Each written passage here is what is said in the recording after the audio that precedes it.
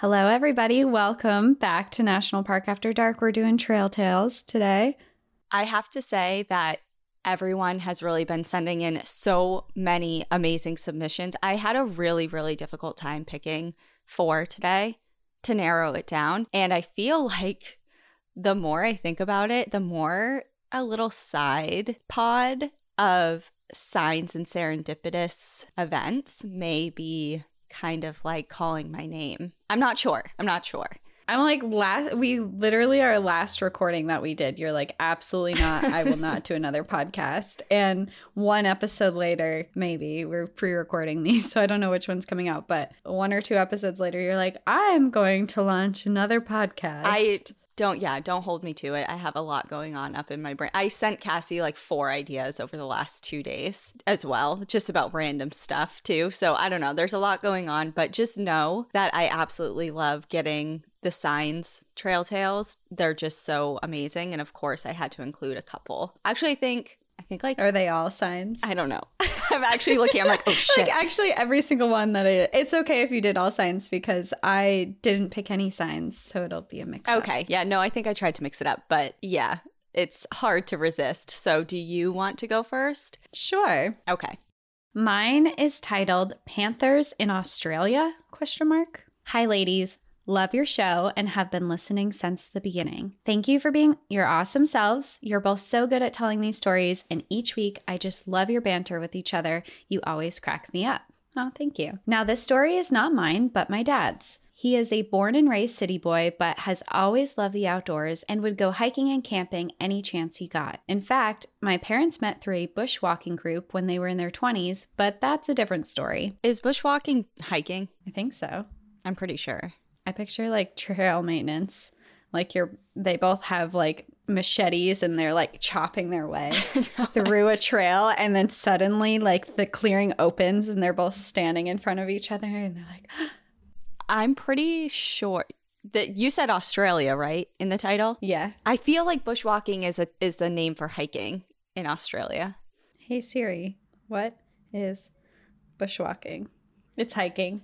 It's bushwalking. I don't think it came through on the audio, but in my headphones, it told me bushwalking is hiking. I think maybe I learned that when I was doing the Uluru Kacha National Park, which I probably also just butchered right now because that was a long time ago. When I did the Australian National Park about the dingo. Oh, okay. Cool. Well, now we know. Yeah, bar trivia fact. There you go.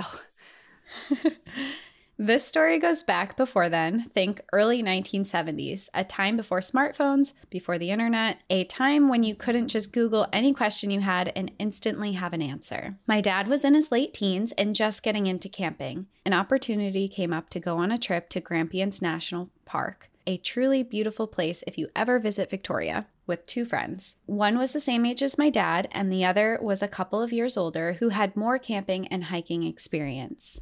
The older friend was telling a story on the way there how panthers had been seen in the area and that they better keep an eye out. Panthers in Australia? Some people think so. Here's a little backstory on this myth. And yes, I say myth as I am not a believer. The theory goes that during the Second World War, American soldiers brought over to Australia panthers or cougars as mascots. But when the war was over and they were all heading home, they either couldn't take the animals back with them, so they released them into the Australia bush, or they somehow escaped. So this myth has been circulating for decades, and even today you will find stories from all over Victoria and maybe other states. I'm not too sure, with sightings and even the odd blurry photo of dodgy video. My personal belief is what people are seeing are feral cats, which are a serious problem here, and people don't understand just how huge these cats can get, especially when they are living in the bush, gorging themselves on our beautiful native wildlife. Sorry, I could go on, but let's get back to the story. So the 3 of them arrive, hike in, and find a nice spot to pitch their tents. Now at this age, my dad doesn't have much experience out in the bush. He's your typical city kid. The older friends sent the 2 younger boys to go fill up their canteens with water from a creek a little ways away from camp. They get into the creek and are getting the water when they hear a growl. With the jaguar story fresh in their minds, they jump up and spin around, but they can't see anything. The growling continues, and it seems to be coming from all around them. As much as they try, they can't figure out where it's coming from. They quickly start moving back to camp while walking back to back, constantly swiveling around, expecting to be attacked at any moment. They get back to camp and start explaining to their other friend what happened. So he walks down towards the creek a little way before bursting out laughing. He calls out to the other two, "It's just a koala." Yes, my friends. A sweet, fluffy little koala scared the absolute crap out of my dad and his friends. Now, to be fair, koalas make a lot of different noises. I have added a short YouTube clip I found so you can hear what they sound like. It's definitely not what you would expect to come out of such a cute little guy. And I have the recording here.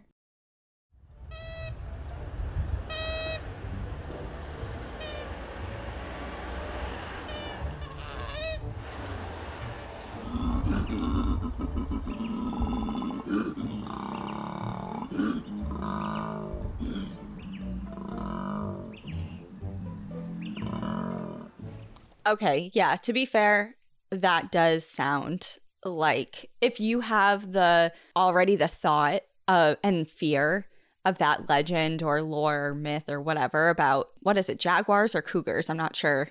I got confused. It looks like they were interchanged throughout the story. Okay. So maybe both? So yeah. If you already have that in the back of your mind about some big wild cat lurking in the bush, and then you hear that thing, I'm not going to fucking think about a koala. But then again, I'm not from Australia, so I'm not sure. But that, I never knew a koala made that vocalization. I would never guess that was the koala noise, ever. And I've been scared by much even less threatening things than a koala, so from their noises. So I could totally see how you could get scared. Yeah, well, I wouldn't have guessed.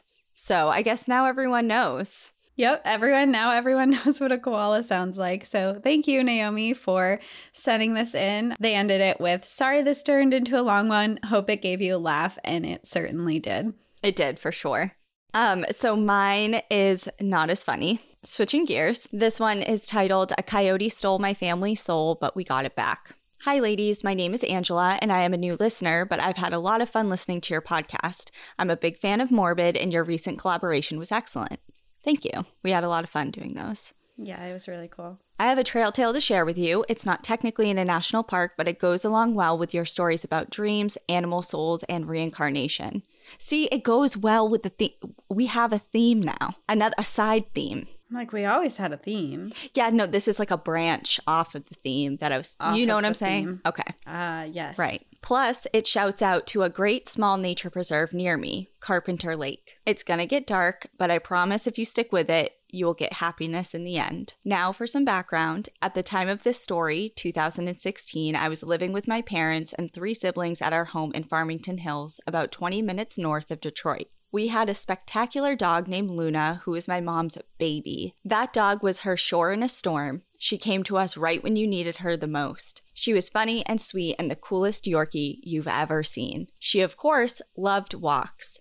My parents have a huge 2-acre lot, huge for that area, and is surrounded on 3 sides by forest. There's a hill that goes down to a creek, and the whole place is so serene and magical. She especially loved going for walks at Carpenter Lake, a nature preserve about a mile from our home. One day, we went to the park and had a nice long walk with some drinks in the river and a seat in the meadow. It was one of the most beautiful days ever. Unfortunately, that all changed at 5 a.m. the following day. My mom is a nurse and had to be at work super early. She is always up at 5, and her routine is to let Luna out into the yard to pee while she makes her tea. That day, Luna was barking and running in the dark and playing with our cat. They grew up together, when suddenly Luna yelped and then silence. She did not come back inside when my mom called her, and after my mom looked around for a bit, she woke us all up so we could all go look. We looked all day, but by the end of it, we all just stared down the driveway like zombies, hoping against all odds she would come trotting back covered in mud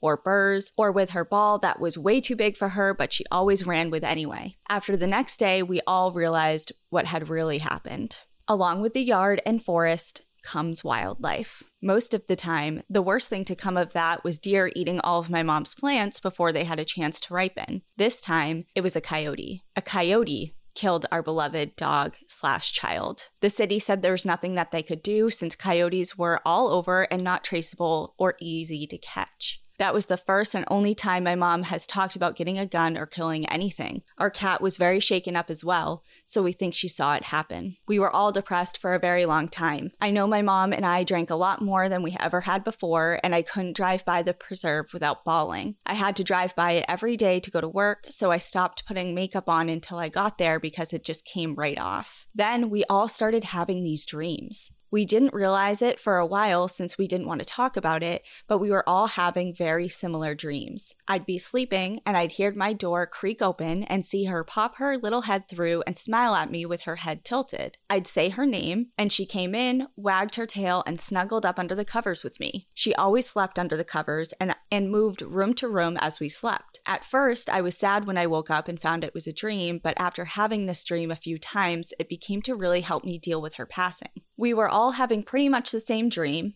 I think what we were actually experiencing was her soul visiting us and telling us she was okay. Well, it turns out she was letting us know she was planning on coming back. We got her from a friend of mine's mom who breeds 2 Yorkies. She treats them so well and loves each one of them as her own because they are. I will be forever grateful to her, not only because of Luna, but because she bred Luna's parents one last time so that Luna's sister, Stella, was born. Yes, we had our moon and our star. The moment Stella was born, the dreams stopped. That's when we all realized we were having the same dreams. I truly believe that Luna came back to us because she knew that we weren't done with her. Stella is so wonderful, but also slightly different than Luna. She has the same spunky spirit, though she does not like being under the covers. The first time we took her to the park, it's like she already knew everything about it. She healed our souls and brought us out of pure darkness. I now live away, actually just purchased our first home with my hubby, and with the pandemic, I was not able to see Stella for a long time. I think she thought I was dead, but now I get to see her at the farmer's market, loving the constant attention from all the admirers and licking up my nose. Anyway, thanks for listening to my story, even if you don't read it on the podcast.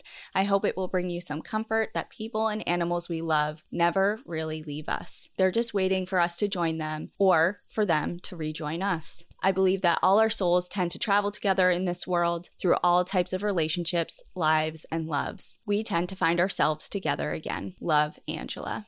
God, that was hard. Wasn't it sad but nice? She warned us. So sad. She did. She warned us, but oh my.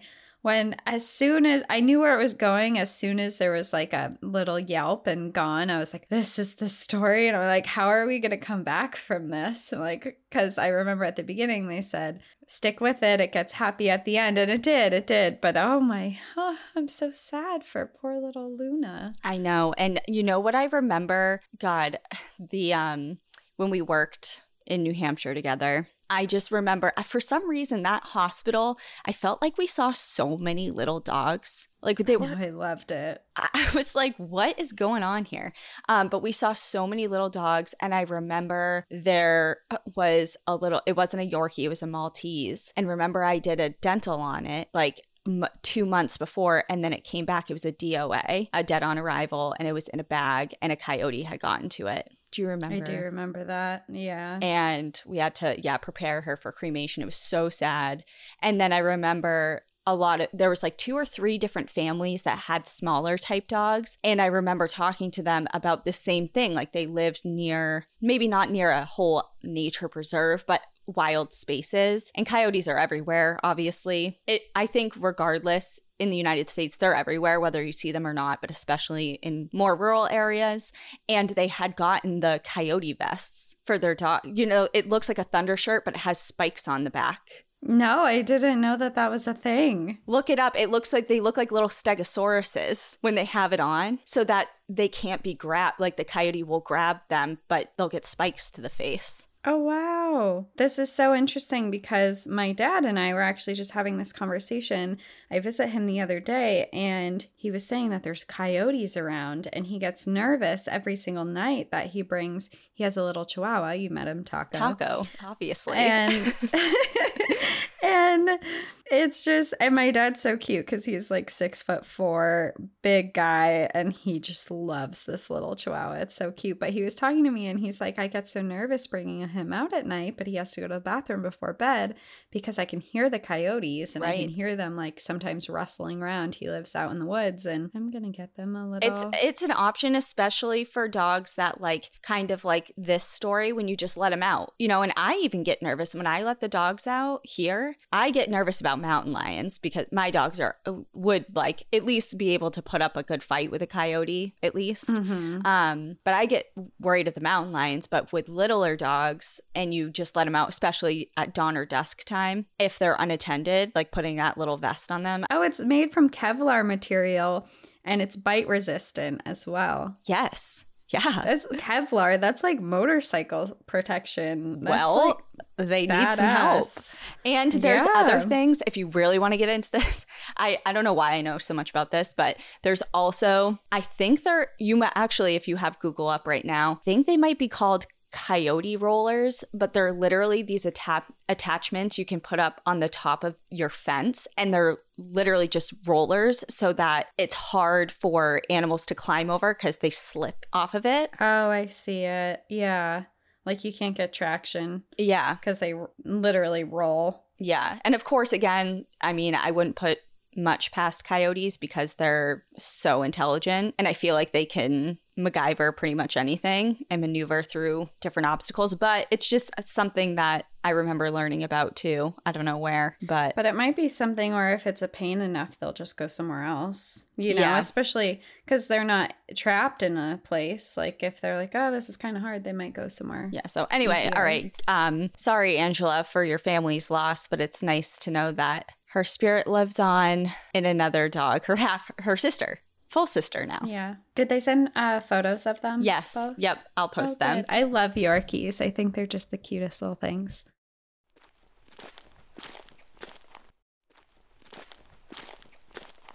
My story is taking a step in another direction. This is titled Bigfoot/Skinwalker Scare. Dear Cassie and Danielle, I have debated on sending this in or not, but I figured you two would love to hear a good cryptid/Bigfoot/Skinwalker story. You would be correct. This happened back in 2020 during the height of the lockdowns. Me and my husband spent most of that time out and exploring state parks, nature preserves, and abandoned locations. We had so many cool experiences, but this one takes the cake for being the most memorable and scary. Before I go into the story, I want to preface that I am from Appalachia. Growing up in that region of the country, I was taught to have a fearful respect for the wilderness. There are mountain lions, black bears, and bobcats, but there are also things unseen, things lurking in the shadows. You hear disembodied voices in the woods, see shadow figures lurking just out of light's reach. You hear stories from your elders about things that will make your skin crawl. This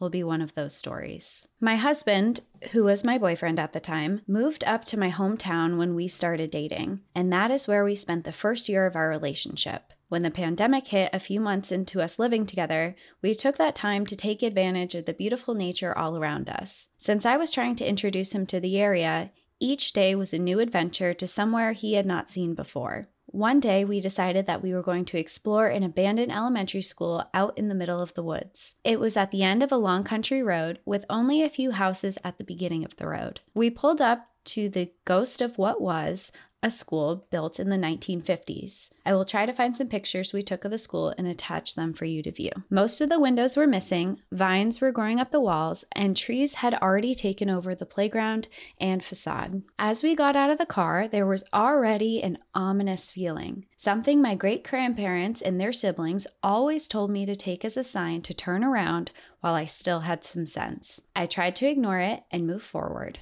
We began looking into the windows and doors, trying to find a way in. What we saw was like a scene of a dystopian novel. The roof had begun caving in, causing water to leak everywhere. One room had a piano slumped into a pile in the corner, while another still had the teacher's desk in front of the classroom surrounded by the bed of ferns. Once we finally found an entrance to the school, we shared a moment's glance with each other, took a deep breath, and moved forward. We found ourselves in a long hallway, standing in a few inches of water. I had started to walk down that hallway, but I began to get the overwhelming feeling of dread and something deep down telling me not to go any further. So I turned around and followed my husband into the auditorium. The room was huge, but it had lots of Bibles and other things telling of history of the church that used to occupy the building after the school closed. We decided after a few minutes that it would be best to go back outside because the smell of mold was very strong. So we walked back out. I stole a quick glance down the hall, and that same dreadful feeling washed over me again.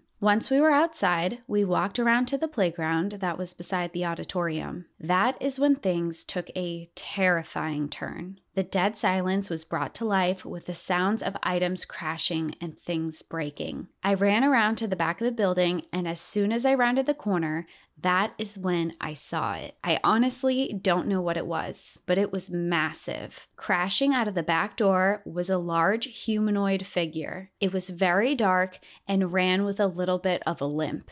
Even with the limp, it moved too fast for me to catch much detail of it. But I do know everything in me told me to book it back to my car. It never stopped to look at me, but ran straight for the woods. At first, I thought it could have been a black bear. But what bear runs on two legs like a human? To this day, we don't know what it was. Could it be Bigfoot? Or is it more ominous? Could it be a skinwalker? The way the energy changed around the school leads me to believe that it could be. I hope you found the story amusing. I figured that two Bigfoot enthusiasts would find it to be interesting. If that experience taught me anything, it was to listen to the warning of my elders. I hope y'all have a great day, and remember, always enjoy the view, but watch your back, for you never know what might be lurking in the shadows.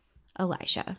The vibes were off, and Elijah was like, I'm a push through anyway. I love the sentence that just says, my elders always warned me to follow my instinct. And the vibes were off, so I continued. I know. It's like, okay, so we're ignoring that.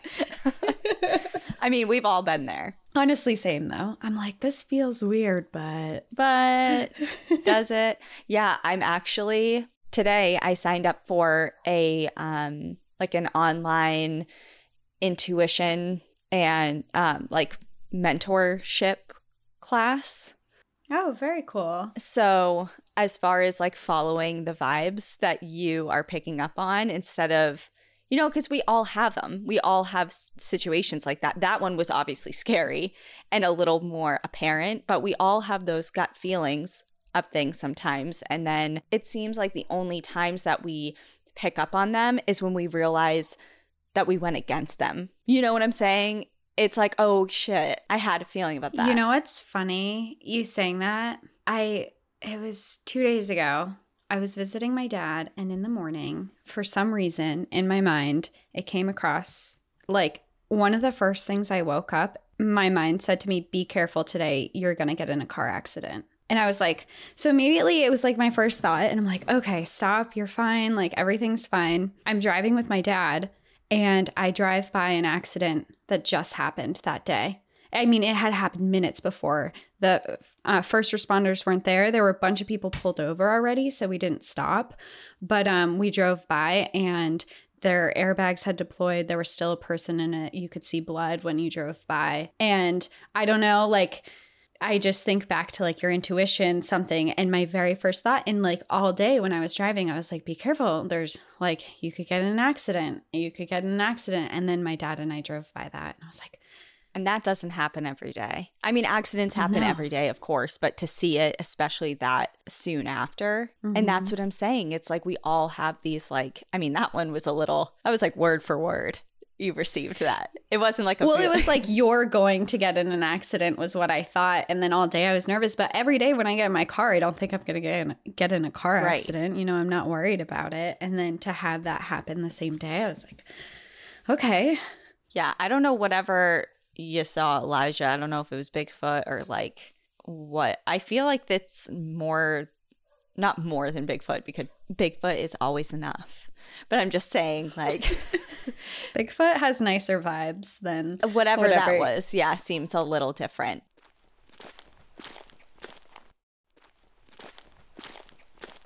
Okay, so my next one is another animal attack story, like a story of an animal being attacked. I don't know what's wrong with me. God. I know.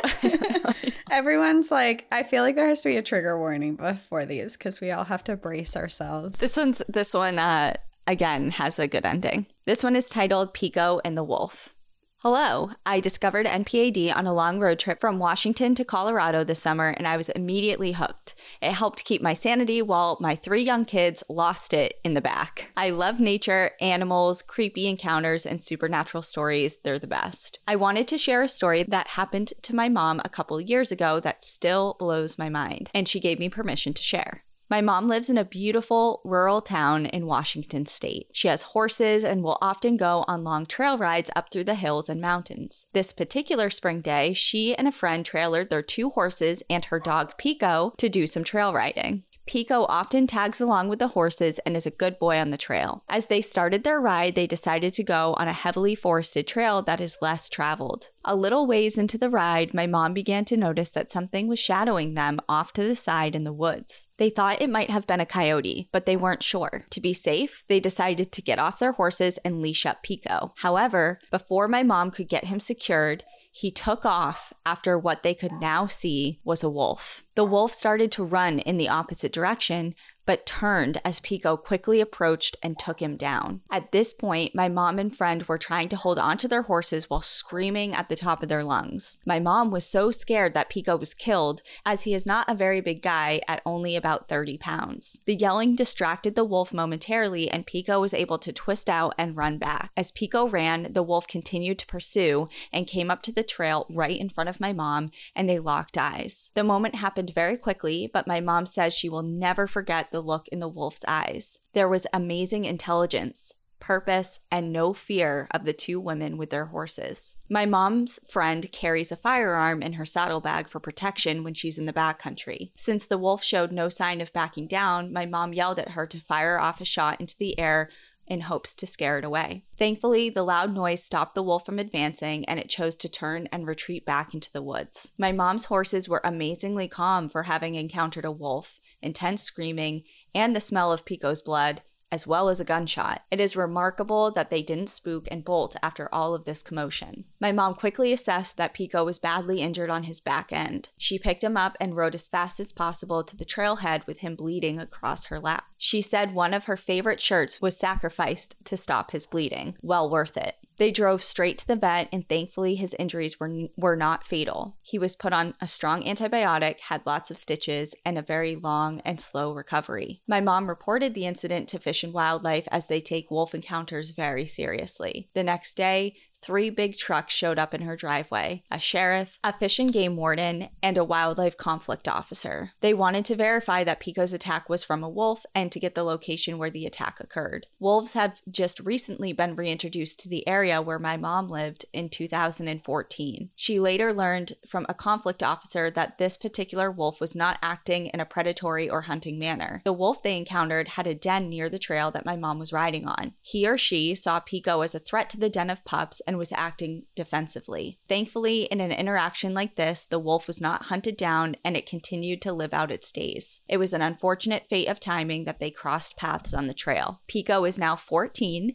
and we still remark how awesome he is for surviving the jaws of a wolf. My mom says it was a very significant event in her life, and she is so thankful that Pico survived it, as he is her best bud. She wants to make sure that anyone listening to this story knows that she still thinks wolves are beautiful and amazing. Coming face to face with one is something very few people get to experience, and she can still picture the intelligence in that wolf's eyes. My mom and Pico can still be found on the trails enjoying the beauty of Washington. She supports the reintroduction of the wolves and holds no ill will. She hopes they continue to thrive and coexist with our modern world and all of its challenges. Attached are some pictures of Pico and my mom on her horse, Miller. Miller just passed away and is greatly missed. Thank you for reading, and I hope you enjoyed. All the best, Caitlin. Well, I see why you chose that story. Yeah. That's like a given.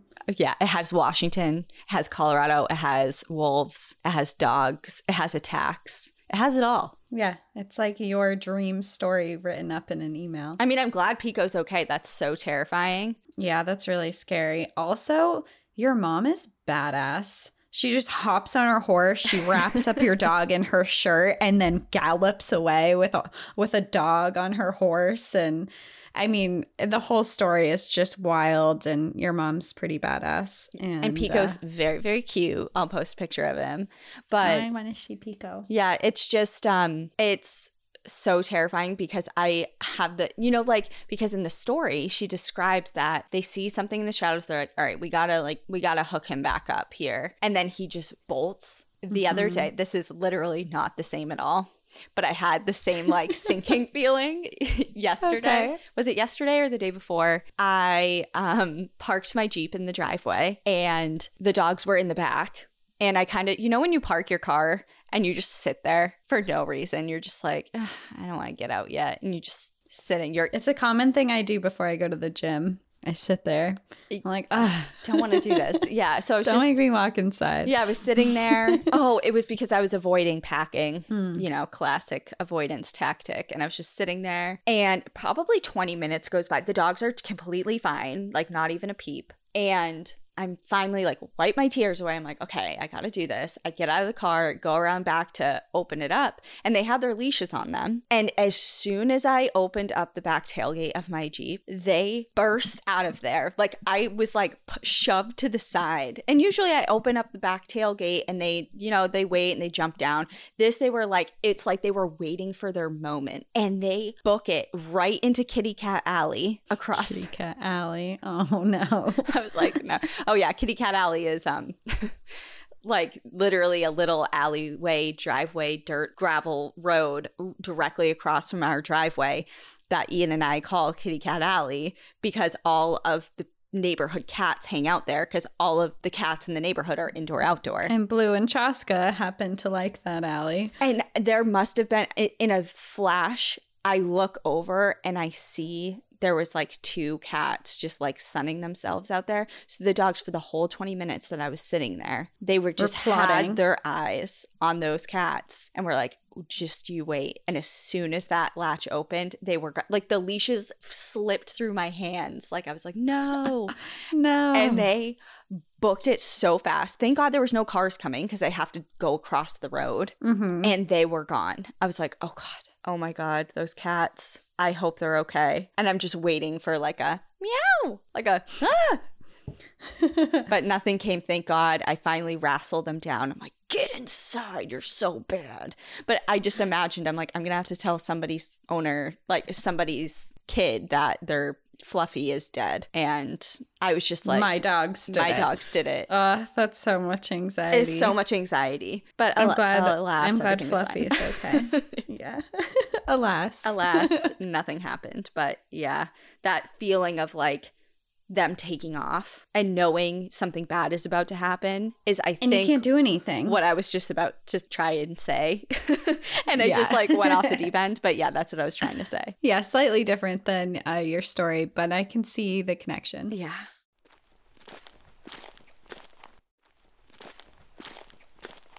Well, for my next trail tale, this one is pretty long, but someone wrote us in like a real survival story that we would probably feature. We have featured similar stories on the podcast, but it's from their dad, and it's really interesting. It's a little long, but it is titled Pyrenees Mountains Survival Tale. Hello, ladies. My name is Marjorie. You can use it, and all the other names have been changed already. I want to start off and say that you don't have to read this on the pod if you don't want to.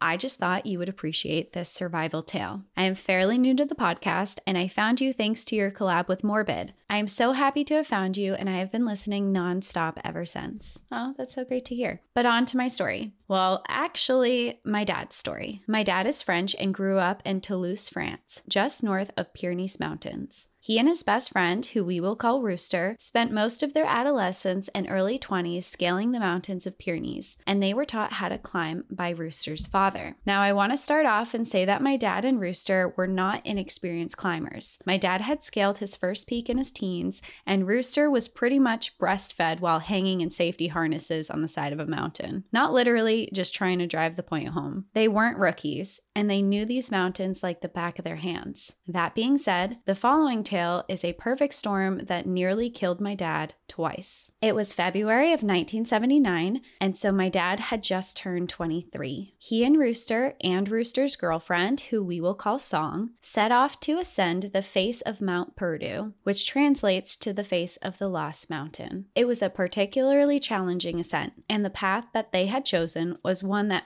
only experienced climbers would take. Song was also a very experienced climber, so no worries there. On the way up, they stopped and informed the high-altitude mountain rangers of their plans en route. The high-altitude mountain rangers are actually a branch of the French military, and they kind of serve as a similar function as the Coast Guard on the mountain border between France and Spain, as well as the Alps. The weather forecast for that day was fantastic. Temperatures slightly above freezing at all altitudes, very little wind, and clear skies forecast for at least a week. They had a full 10 days worth of supplies: food, butane gas, and unlimited supplies of water due to the ice and snow. The Rangers wished them luck, and they were on their way. Their plan was to make it to the refuge of Tookaroy, which was a valley over from where they had started. About 2 hours into their trek, they reached a plateau where they could admire the view of what lay ahead. But from behind, a very cold wind was coming from above. This slowed their ascent considerably, taking them 2 hours to cover about 1,000 feet along the slopes of the peak. As they traversed, they had actively calculated how to cross each slope, as no two crevasses along the slope were the same, and a single misstep could be dangerous. But as mentioned, they were very seasoned climbers, and they weren't worried. Finally, they reached the Butte de Tookaroy, which is a peak that is at the front of the corridor that leads to the refuge. A small cabin at the summit of the corridor that would mark the beginning of their true ascent to the summit of Mount Purdue. Before they even started making their way up to the refuge, the wind picked up to 50 miles an hour, and the temperatures fell to negative 30 degrees Fahrenheit. As they climbed, the wind grew stronger, and they stayed very close together so that they wouldn't lose each other. I'll mention here that this weather came out of nowhere, and since all the forecasts had predicted perfect climbing weather, they hadn't gotten their rope out yet. The corridor was narrow, so Rooster took the lead and Papa took the rear as they were more experienced, with Song in between them. Due to the cold and low visibility, every step was painful until they finally reached a break in the ridge. The ridge had been providing a little bit of shelter from the wind, so when it broke, the wind was so strong that it flattened Rooster and Song against the cabin while it threw Papa over the ridge. As he fell, he drove his ice axe into the ice, saving him from a 1,000-foot fall and certain death. To this day, he still doesn't remember how he made it to the refuge. Somehow he did, but there was so much snow that he and Rooster had to dig to get to the top of the door. Eventually, they all made it inside the cabin, and at negative 10 degrees Fahrenheit, it felt pretty warm. Papa and Rooster were cooking some tea and soup when the door burst open and 2 men fell in. We'll call them Brock and Ash, and they were high-altitude mountain rangers who had been climbing the southern corridor when the storm moved in. Ash was in bad shape. 2 of his fingers were frozen, completely black with frostbite. They had gone climbing with very little supplies, as it had been a planned day climb, and the weather forecast had been perfect for it. Little did anyone know that within the hours of setting off, the worst storm that Pyrenees had seen in decades would move in and settle right over them, with Papa, his friends, and 2 rangers caught in the middle. Wind was later recorded as blowing over 100 miles per hour, and the weather dropped to under negative 60 degrees Fahrenheit. Papa remembers that night clearly. They put Ash in one of their sleeping bags. They only had 3, Song in another, and Papa, Brock, and Rooster would rotate. One would sleep, and one would heat water for soup and tea, and the third would work to save Ash's fingers by lashing them with a belt to try and restore the blood flow. Oh my God, that sounds so painful. This is brutal. The weather conditions alone. Negative 60 degrees Fahrenheit, like the winds, 100-mile-an-hour winds. You have to dig your way into this cabin. It's negative 10 degrees in the cabin, and that like feels relatively warm. Right. Yeah. Like it was kind of warm. It's like oh my. Yeah, these are rough. This is rough. Come morning, they had a hard decision to make as the storm was still raging, but Ash was not getting any better. Papa, Song, and Rooster knew that they could hold out as they had plenty of supplies. But if Ash didn't get to the hospital soon, then gangrene would set in and he may lose his whole hand. If it started to rot, it could put his life at risk, not just his hand. They decided to dump all the gear that wasn't essential and to climb down the slope facing inside due to the sharp incline. They split into 2 groups on 2 ropes, Papa, Song, and Rooster on one rope, and Ash and Brock on the other. The cold was intense, and Papa, Song, and Rooster had covered their gloves with socks for extra insulation, but within minutes of their descent, their fingers felt frozen. Rooster led, then Papa, then Song. For 4 hours, they made their descent, when suddenly, boom! It sounded like a cannon going off, and they all stopped, looked up, and saw a tall wave of white coming right at them. Papa only had time to unbuckle his backpack and secure his grip on his ice axe before the avalanche hit him. He remembers first it hit his shins, then his waist, and then he was engulfed. He tried to swim through it, to do something, anything, but in the end, all he could do was hold onto his axe and try not to panic. Finally, it stopped. Papa had been swept with the avalanche down the mountain. It was silent, and all he could see was white. He started to dig his way out, using his elbows and his axe. After climbing up a few feet, he stopped. He used his elbows and his arms to form a small cavity, about 3 feet in diameter. He made a snowball and released it. It went up. He had been digging upside down, the wrong way. He turned himself once again and started to dig, and soon discovered that he was only about 3 feet below the surface. Once he reached the top, he looked around and found Rooster about 50 feet below him on the slope of the mountains. But Song was missing. Instead of climbing down the mountain, they climbed up, poking into the snow with the butts of their axes. Then Rooster hit something hard. They dug, hopeful, only to find it was a fir tree. The snow had buried the trees completely, but they didn't give up hope. They continued up, driving their axes, searching until they hit something. It was Song's boot. And when they grabbed it, she kicked back. She was alive. Next, they searched for their gear, knowing that without it, they wouldn't survive their environment. By the time they found their gear, Brock and Ash had caught up to them, and together they trekked the rest of the way down the mountain. Trigger warning for the next part.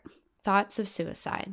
When I sat down with Papa to record this story, this part was very hard for him to tell me. He released the words in pieces, acknowledging the weight and meaning behind each one before he shared it with me. So I will use his exact words. As we progressed, I would look at the virgin snow, and all I could think was dig a hole, escape the wind and pain, go to sleep, and suffer no more. I ignored the fact that this would mean death. It was only later that we found that each of us had been thinking the same thoughts, but we saw each other and staggered on. And so long as we saw the others going, we each persevered and lived. They followed a now visible trail, and after an hour they saw a ranger helicopter. They waved their axes, jumped in the air, but the blizzard was still raging, and it didn't see them, so they continued. Another hour passed, and they met a fisherman. He took Ash in his truck to the hospital, and the rest of them continued on foot down the gorge. Shortly after, the helicopter reappeared, and this time they saw them, and they landed. Brock dropped his backpack and ran to it, but here's the catch.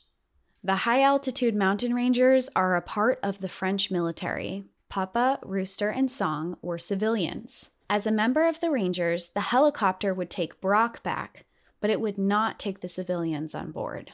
But Brock returned to them and said, "You are civilians and the helicopter belongs to the military, so they will not take you. Although I am one of them, I choose to continue with you." He strapped on his pack and started down the gorge. This is when the helicopter crew waived their protocol. Since Papa, Rooster, and Song had saved their men, they would take them. Within 15 minutes, they were back at the ranger station and were given their first meal of the day. Papa grinned when he said, "Hot soup." 2 years later, my father read an article in the magazine for the French Alpine Club. The bodies of 5 climbers were found on the slopes of Mount Perdu. The film from their cameras was dated February 23, 1979, and offered beautiful views from the same summit that Papa and his friends had set out to climb that very same day. As Papa's group was going up, this group was climbing down, and they were caught in the storm. In 1986, my parents met Ash in a bar, and he had, in fact, lost 2 fingers on his left hand. He thanked my father for saving his life and credited him and Rooster as the reason he hadn't lost more. Papa has mild frostbite on the tips of his fingers with reduced sensitivity to touch in the affected areas. I'm sorry if this story is too long, but I felt that it needs to be told. It's important. I tried to find the article about the hikers to show you, but I couldn't. Probably because some of the story is referenced from a writing project my dad did on it for college, so I don't know the actual name of the magazine. But mostly I got it from him, in a rare moment where he told me about it. I hope you appreciate it, and if you do read it on the pod, I am sure that you'll do it justice. Thank you for your work. Please never stop. Love you, ladies. Marjorie. That's super intense. Yeah, just the weather, the survival. I mean, this, like I said at the beginning, this is a survival story that it's the same type of survival story that we have covered on the podcast before, because it's just so, when she was describing the avalanche and him getting caught in it and him digging, it brought me back to the episode that we did on Patreon, the deadliest ski avalanche in history out in Tahoe. Yes. And yep. I remember I read the book about it, and this book went in detail of what it's like to be stuck under snow in an avalanche. So when I was reading it, I was just imagining like how there's not a lot of air, how you're like stuck, and you're just like all the claustrophobic feelings of being stuck under feet of snow. Well, creating the snowball and dropping it is brilliant. Yes. Absolutely. Like, what direction am I facing? Brilliant. Yeah. I would never have thought of that. I would have definitely just like freaked out and died. Just like inhaled all the oxygen way too fast. Well, yeah. So the film that was recovered from the other group, it was the same. Like, imagine, hearing about that and knowing that it, could have been you. It almost was you. And I mean, they were in the avalanche, so they were somewhere in the same area. In the same area. Yeah. Wow. What a story, and what an event to survive, and a bond to share with the people that you were with. That lasts forever. Mm-hmm. So, wow. Yeah. Yeah. Thank you for sharing that with us. And thank you for your dad for sharing that, because it sounds like it was a very difficult time in his life, and an incredible survival story as well.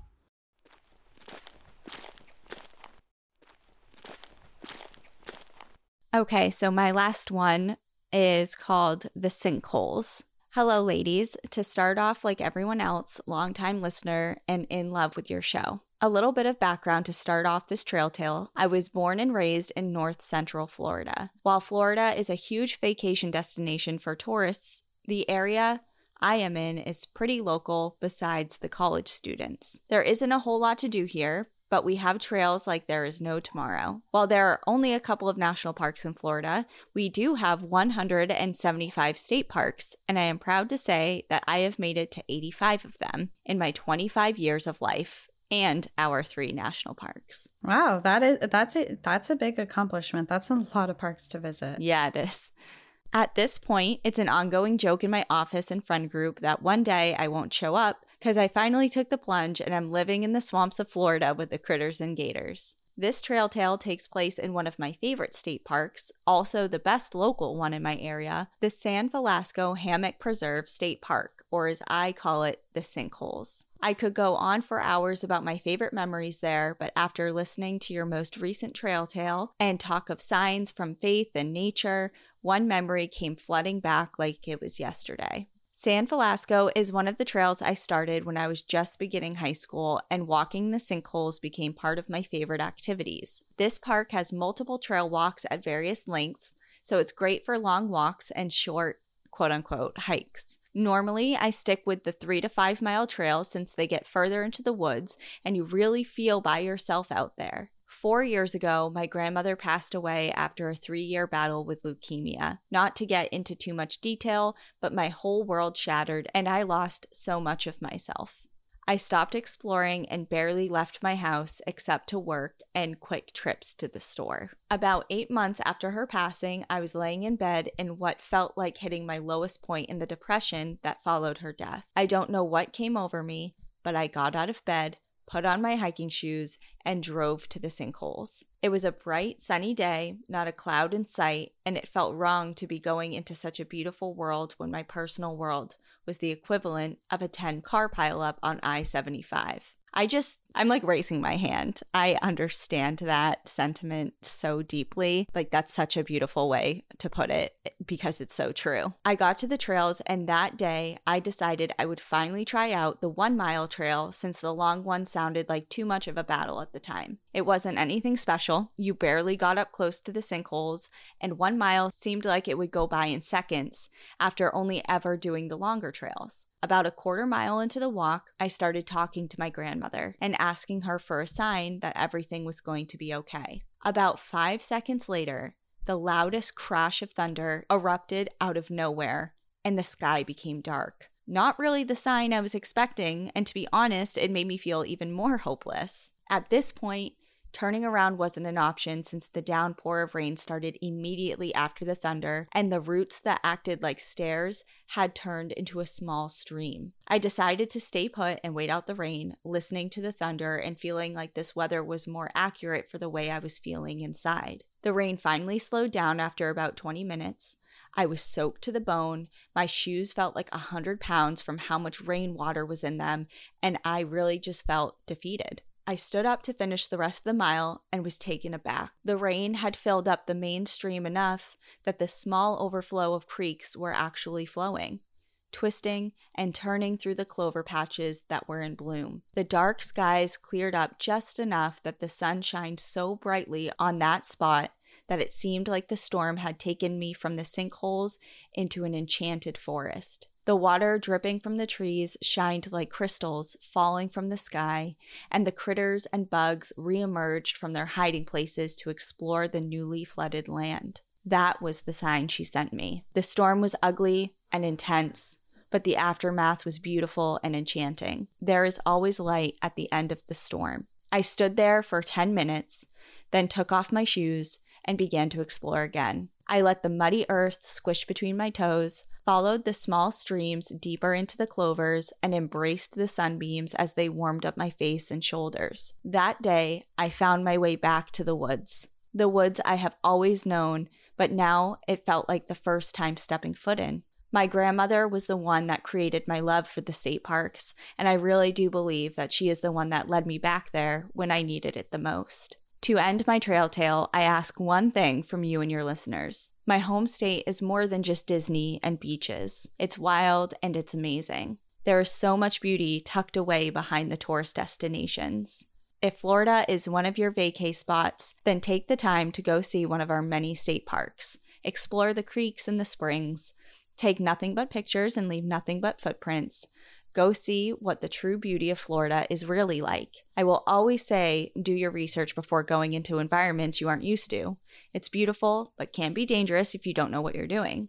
Gators, snakes, spiders, and bugs can turn your beautiful adventures into a horror movie. Make sure you bring lots of bug spray because mosquitoes are no joke down here. Thank you for taking the time to read my trail tale. I hope you continue to enjoy the view, but watch your back. Much love, Kate. What an awesome story. I loved that. I love the whole sentiment. One, because it's a sign, and we have been obviously really on the looking at signs, but also just the sentiment behind the really awful storm and the beautiful things that come after it. Yeah, like it doesn't last forever.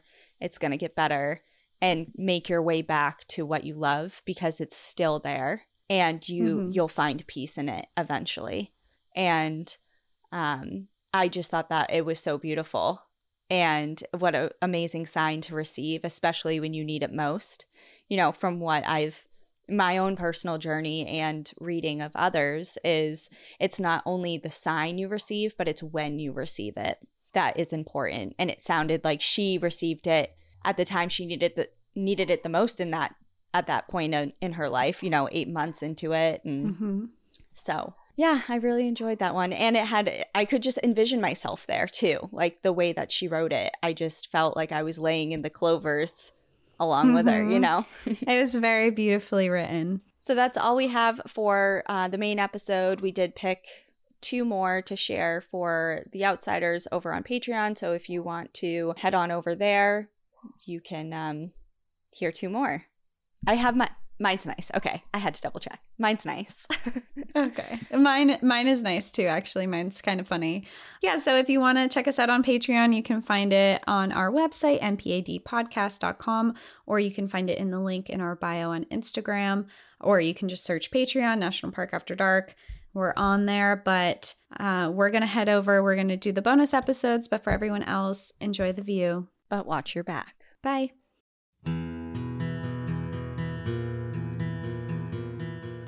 Thank you for joining us again this week. If you have a trail tale you'd like to share, send us an email at npadstories@gmail.com. Follow us on Instagram and Facebook at National Park After Dark and on Twitter at NPAD Podcast. Become an outsider by joining our Patreon, where you'll gain access to monthly bonus stories and exclusive content. And remember, when you support our partners, you're supporting our show. To access our special discount codes along with source information from today's episode, check out the show notes. For information on the show, to shop our merch store, sign up for our newsletter, and more, visit npadpodcast.com. And if you're enjoying the show, please rate, review, and subscribe wherever you listen to podcasts.